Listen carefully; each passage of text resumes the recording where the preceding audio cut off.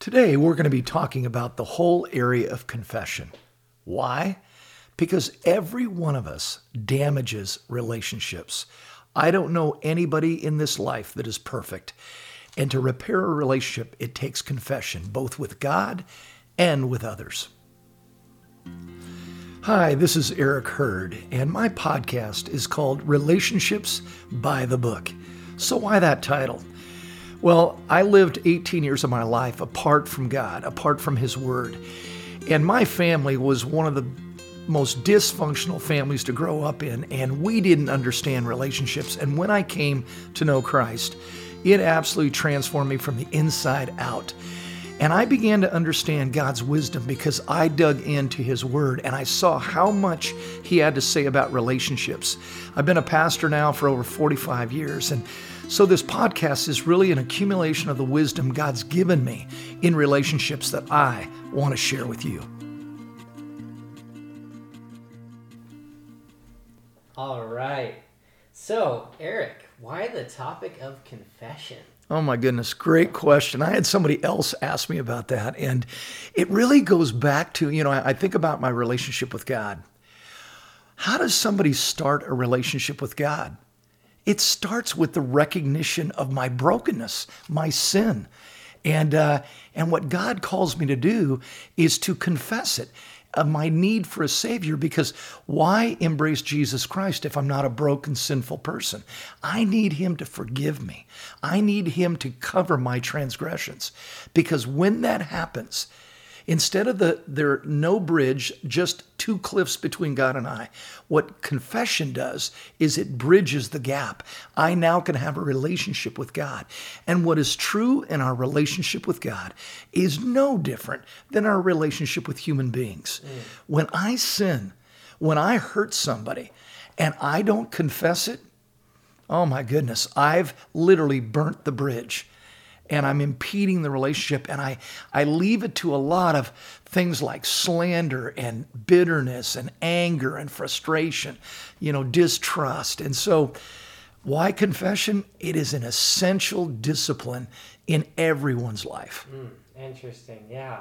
Sometimes it's so hard to get there. And like you're saying, these outcomes that are negative that happen just, we stumble into these slander, things you're talking about. Isn't that interesting that it just happens? Because we don't intend to be that way, right? But it comes natural. It comes naturally. See, we've been doing it since the fall of man. I mean, when you think about how God gave one directive to man, don't eat of the tree of the knowledge of good and evil. Think, how easy is that? Don't cross the line. So what does man do? And what does woman do? They eat of the tree of the knowledge of good and evil. Mm-hmm. But remember what they did immediately after. They covered themselves because now they felt shame and guilt. Before that, the first 2 chapters of Genesis, everything's perfect. Then they sin, and what do? They cover themselves because of the shame and the guilt. And then what the funniest part is, they hid from God. Now, I can laugh at them, but don't I do the same thing? Oh, totally. And from that point on, man has been hiding. Because, see, we really feel that if people really knew us, if we really confessed our sin, they'd reject us. They'd walk away. Now, an immature, broken person might. But really healthy people can embrace a confession. And certainly God does. So, I think that we've been running from our sin since the garden. Yeah, that's so interesting. Listening to you talk about that and hiding, I just remember this moment I had the other night. Every night we put our kids to bed. Yeah. We have our routine, right? We give them a bath, we read a book, then we turn off the lights, we sing a couple of songs that they know, and then we pray. And I could hear myself praying to the kids in the dark, and I heard myself and I sounded rehearsed. And in that moment, I literally started to giggle a little bit because I just acknowledged God. Like, you hear me. I'm so rehearsed in this right now. Like, if you're really God, the God of the universe, I'm going to speak to you from such a different place than this rehearsed prayer. That's it. And that acknowledgement, I couldn't hide. And then confession just comes out. when you really acknowledge God, right? That's it. And if you can't acknowledge the little things, like, I look at that Michael and I go, well, that was a big sin. But I mean, in all seriousness, there's levels of sin. We know all sin is sin, but the reality is to hide from it. If I start hiding in the little areas, I'll hide in the big areas. I mean, there are so many pitfalls and damaging effects of a person who doesn't confess. Yeah. So we've got a couple questions as last time, and here we are in our second podcast. Ooh, man, I didn't think we'd get here. I didn't think we'd get here. We got the upgraded microphone, so hopefully we sound a little better. And just like last time, we've got a couple of questions.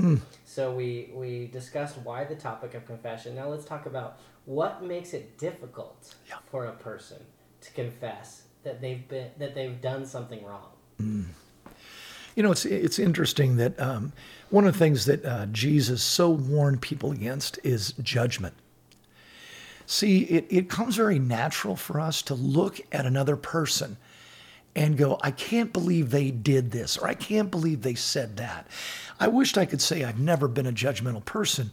I don't think, again, there's another human being that could ever say that apart from Jesus.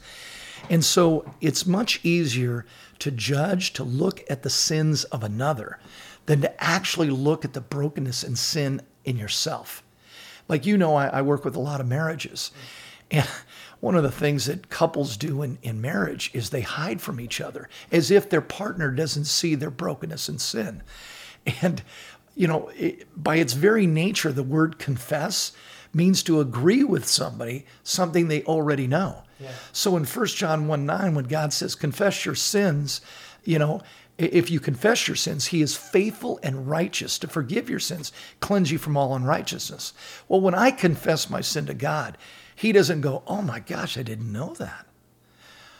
But it really is, now he knows that I know. Mm-hmm. And now change can happen. So I believe the reason people don't confess, it doesn't come natural, much easier to judge another person. Like, again, in my marriage work, I will have couples come in, and as soon as I ask the question, tell me about your marriage, it's so interesting. In all the times that I've worked with couples, I've never had one spouse, literally in decades of working with couples, ever go, the problem's me. Never. Because again, it doesn't come natural. And we're afraid that if we confess, our partner's going to use it as a weapon. That someday down the road, they're going to hit us up on that. Remember when you confess that? You're the same person.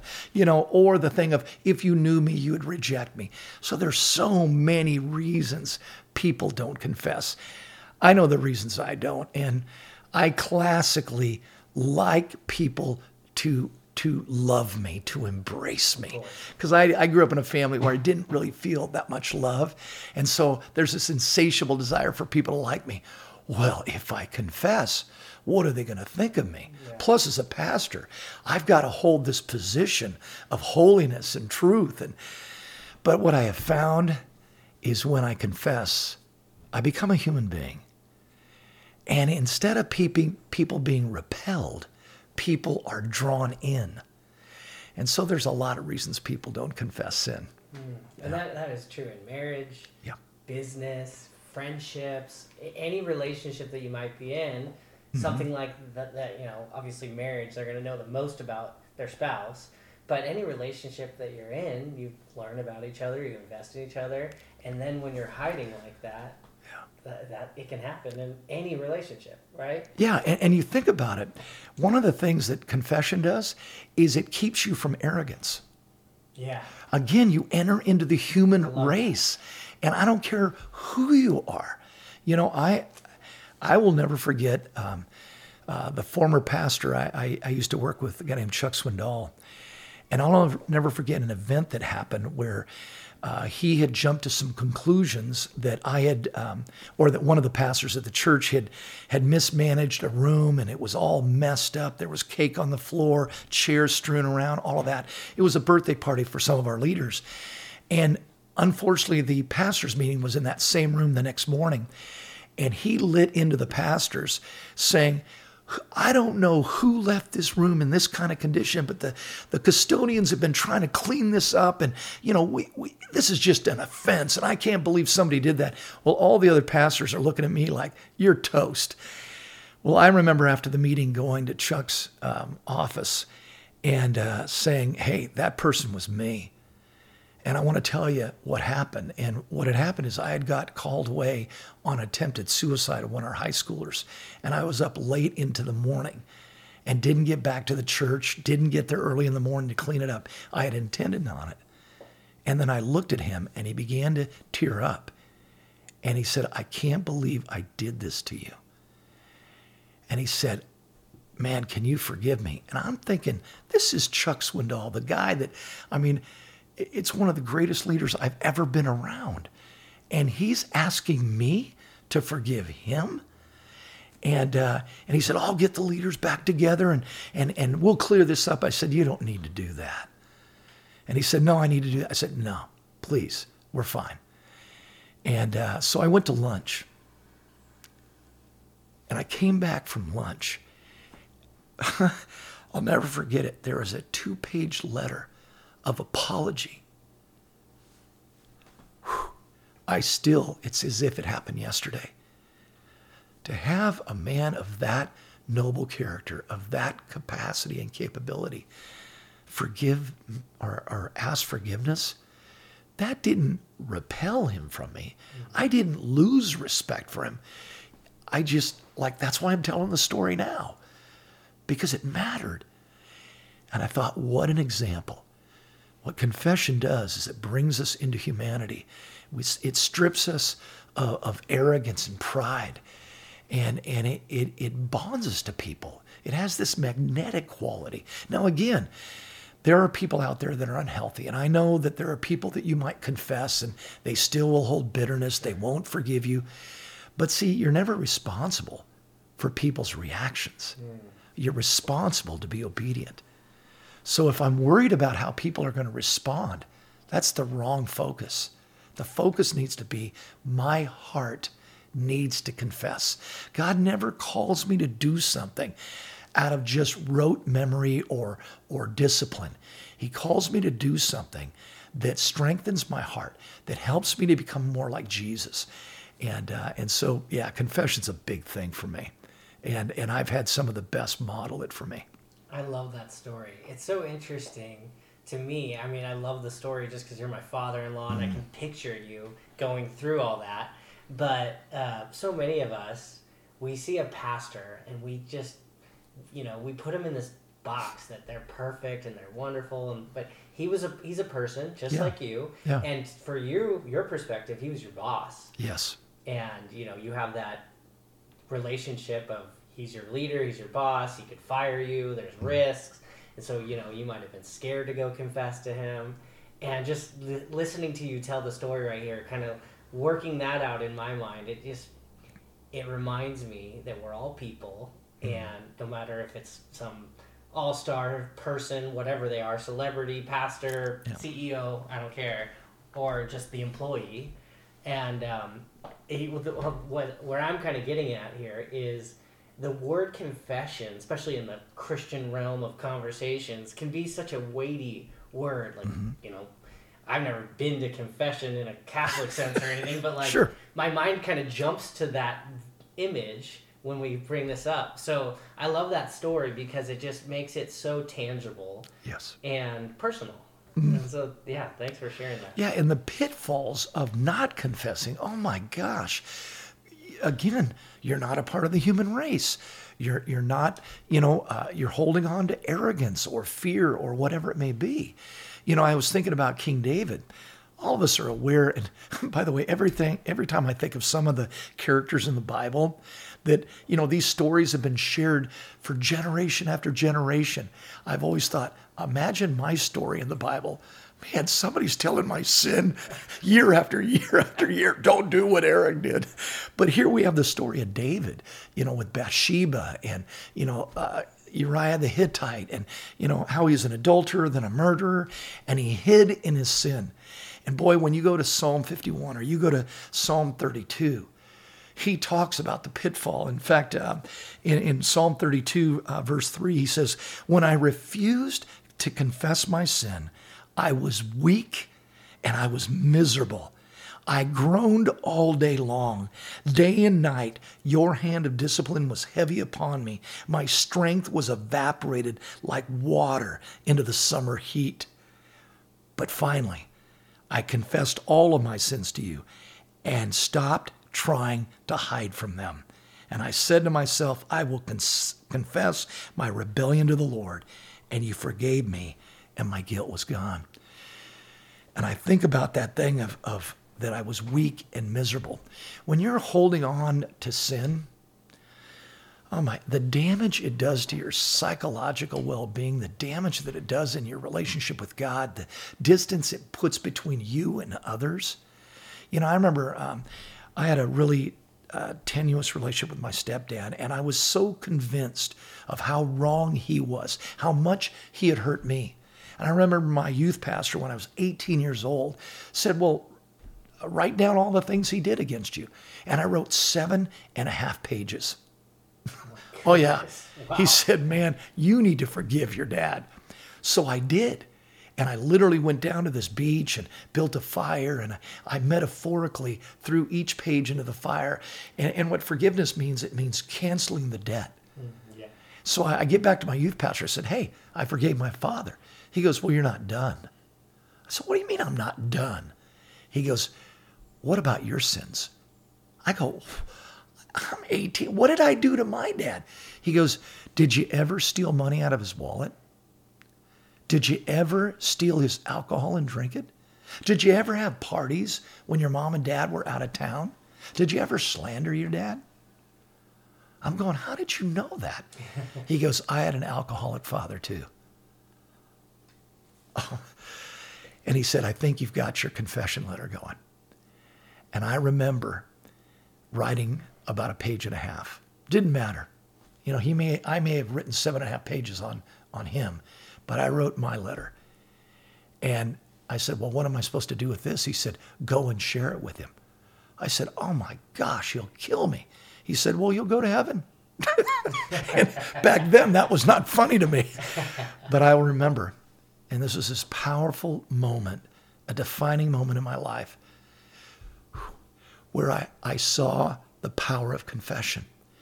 Because I did think my dad would attack me. And I remember reading the letter to him. And I kept looking down because I think he's going to hit me. And when I get done with the letter, I looked up, and he was emotional for the first time I can remember. And I said, can you forgive me? And he said, me forgive you? I need you to forgive me. And he started naming all these things he had done. That's what reconciliation is. See, he owned his stuff. I owned mine. The bridge was built. It would be years later that my stepfather would come to know Christ. And that was instrumental in him coming to know Christ. Because remember, our relationship with God started with our need. Mm-hmm. Our need to confess. Then truth wins out. See, it's very interesting in the book of James, in chapter 5, it says, confess your sins to one another. Pray for one another so that you might be healed. See, one of the huge benefits of confession, it's this turning. It's not only that the other person is going to be healed. I'm healed. Why? Because I'm acknowledging the truth about myself. I'm living with integrity. I'm not hiding anymore. I'm not afraid of losing a relationship anymore. And I'm literally, when I confess my sin, I'm putting my hand out saying, can we have fellowship? Can we have relationship? Now, the other person can either put their hand out or not. But again, I don't want to let the fear of the response keep me from doing the right thing. There's the old saying, do the right thing because it's the right thing to do.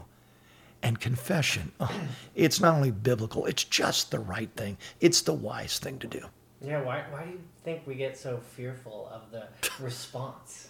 Like, Well, I mean, your story, how cool. Like, your humility, and you stepped up to the plate in humility and asked him to forgive you, which you could have easily been proud in that moment and said, here are the things I'm upset about. Yeah. And it promoted and it inspired him to ask you to forgive. Okay. So, You were mentioning something really important. If I come with accusation, like had my dad done things against 7.5 pages, if I had come to him and said, I want you to read this, or instead I'm going to read it, and I start talking about his sin, I'm putting him on his heels. He's going to have to defend himself. But I didn't do that. I started with my confession, which caused him to move toward me, not to lean away from me. So if I want relationship, I don't come with accusation. I come with confession. Own your stuff. Doesn't come natural. It's not easy. It is wrought with challenges. But man, there is a freedom that comes because I'm living the truth. I'm living with integrity.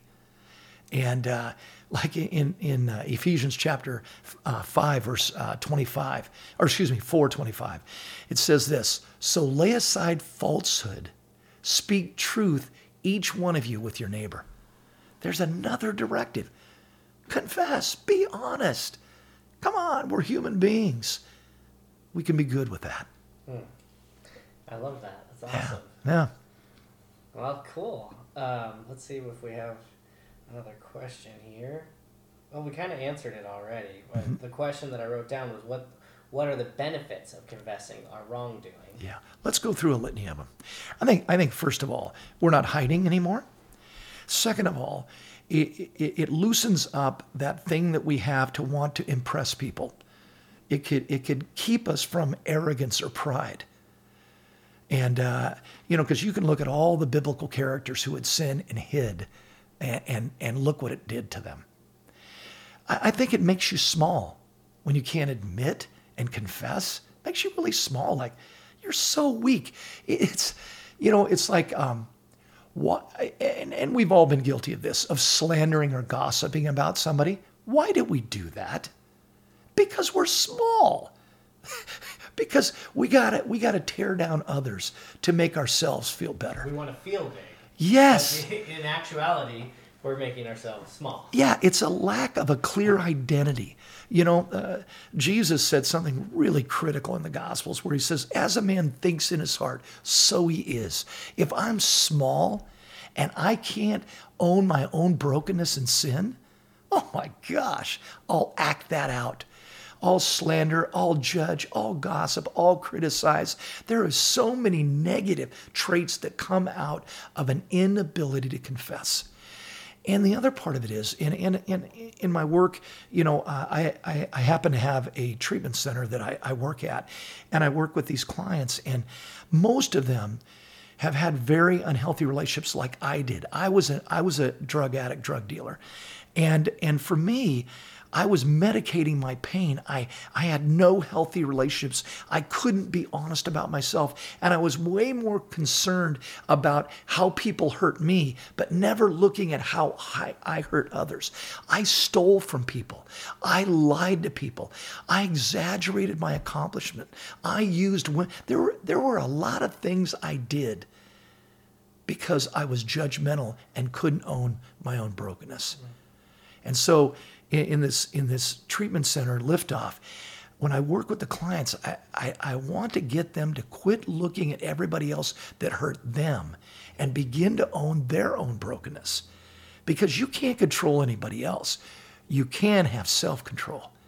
And if you can begin to own your brokenness, you'll find it easier to forgive the people that have hurt you. Because whatever sin is in them is in you to some degree or another. And so the pitfalls of a lack of confession are many and abundant. But the benefits, you become whole, integrous, you're big in people's eyes, you're a relationship builder, you're not destroying. It keeps you from all those maladies of gossip and slander and exaggeration, lying, all of that. And I'll tell you, there is a weight off of you. You know, there's the old saying, if you speak the truth, you don't have to have a good memory. If you're confessing sin, you don't have to have a good memory. You're not hiding. So true. Yeah. And again, is it easy? No. It doesn't come natural. You have to pursue it. It has to be an intentional act. And I don't think, that you can do it on your own. I think it takes God, His power, His Spirit inside of you to help you to become the man He wants you to be. And so many benefits, but there's also so many liabilities if you don't. Yeah. And so I'm glad we've had this conversation because it's impacted my life. It's healed a relationship. And, honestly, I look at the ministry I've had in the trenches with people over the last 45 years, and I go, that there's the old leadership adage or axiom, you can't lead somebody where you haven't been. And I believe that I've become a good model of confession. Perfect? No. I can hide just like anybody else. But there's this intentional desire I have to just own when I'm wrong. And in fact, I'll leave with this because your wife, my daughter, would know this, as would my son, is that there have been periodic times where I've said, hey, has there been any way that I've hurt you that I might not be aware of? And the reason I ask that question is sometimes I'm blind to how I hurt people. That's an intentional act I have of wanting to keep relationships whole and strong because I know my brokenness. I know I can be insensitive, argumentative on a good day. But I don't want to hurt people. I want healthy relationship. Yeah. Okay, before we finish, because you really just opened my mind to something. It seems like a lot, these are important questions when you ask someone to forgive you. Yes. Or ask someone if you've done any wrong. Timing is pretty key. So the timing of going and asking someone, can we touch on that? So good. It is, there is a timetable. And, but when the Holy Spirit, when God brings it to your attention, write it down. Make sure you know what it is you're confessing. And then it is asking if you can meet with somebody. Hey, I have something I need to share with you. And so when would be a good time for you? Well, what do you want to talk about? I just need to meet. And so it's when it's convenient for them. And again, here's what I would say. In the meeting, say, I need to confess something to you. And you confess it. And then you say, this is what I did to you. Is there any other way I may have hurt you that I'm not aware of? Because again, blindness. And I'll tell you, I can't think of a time, honestly, Michael, where I've done that the person didn't forgive me. Yeah. Seriously.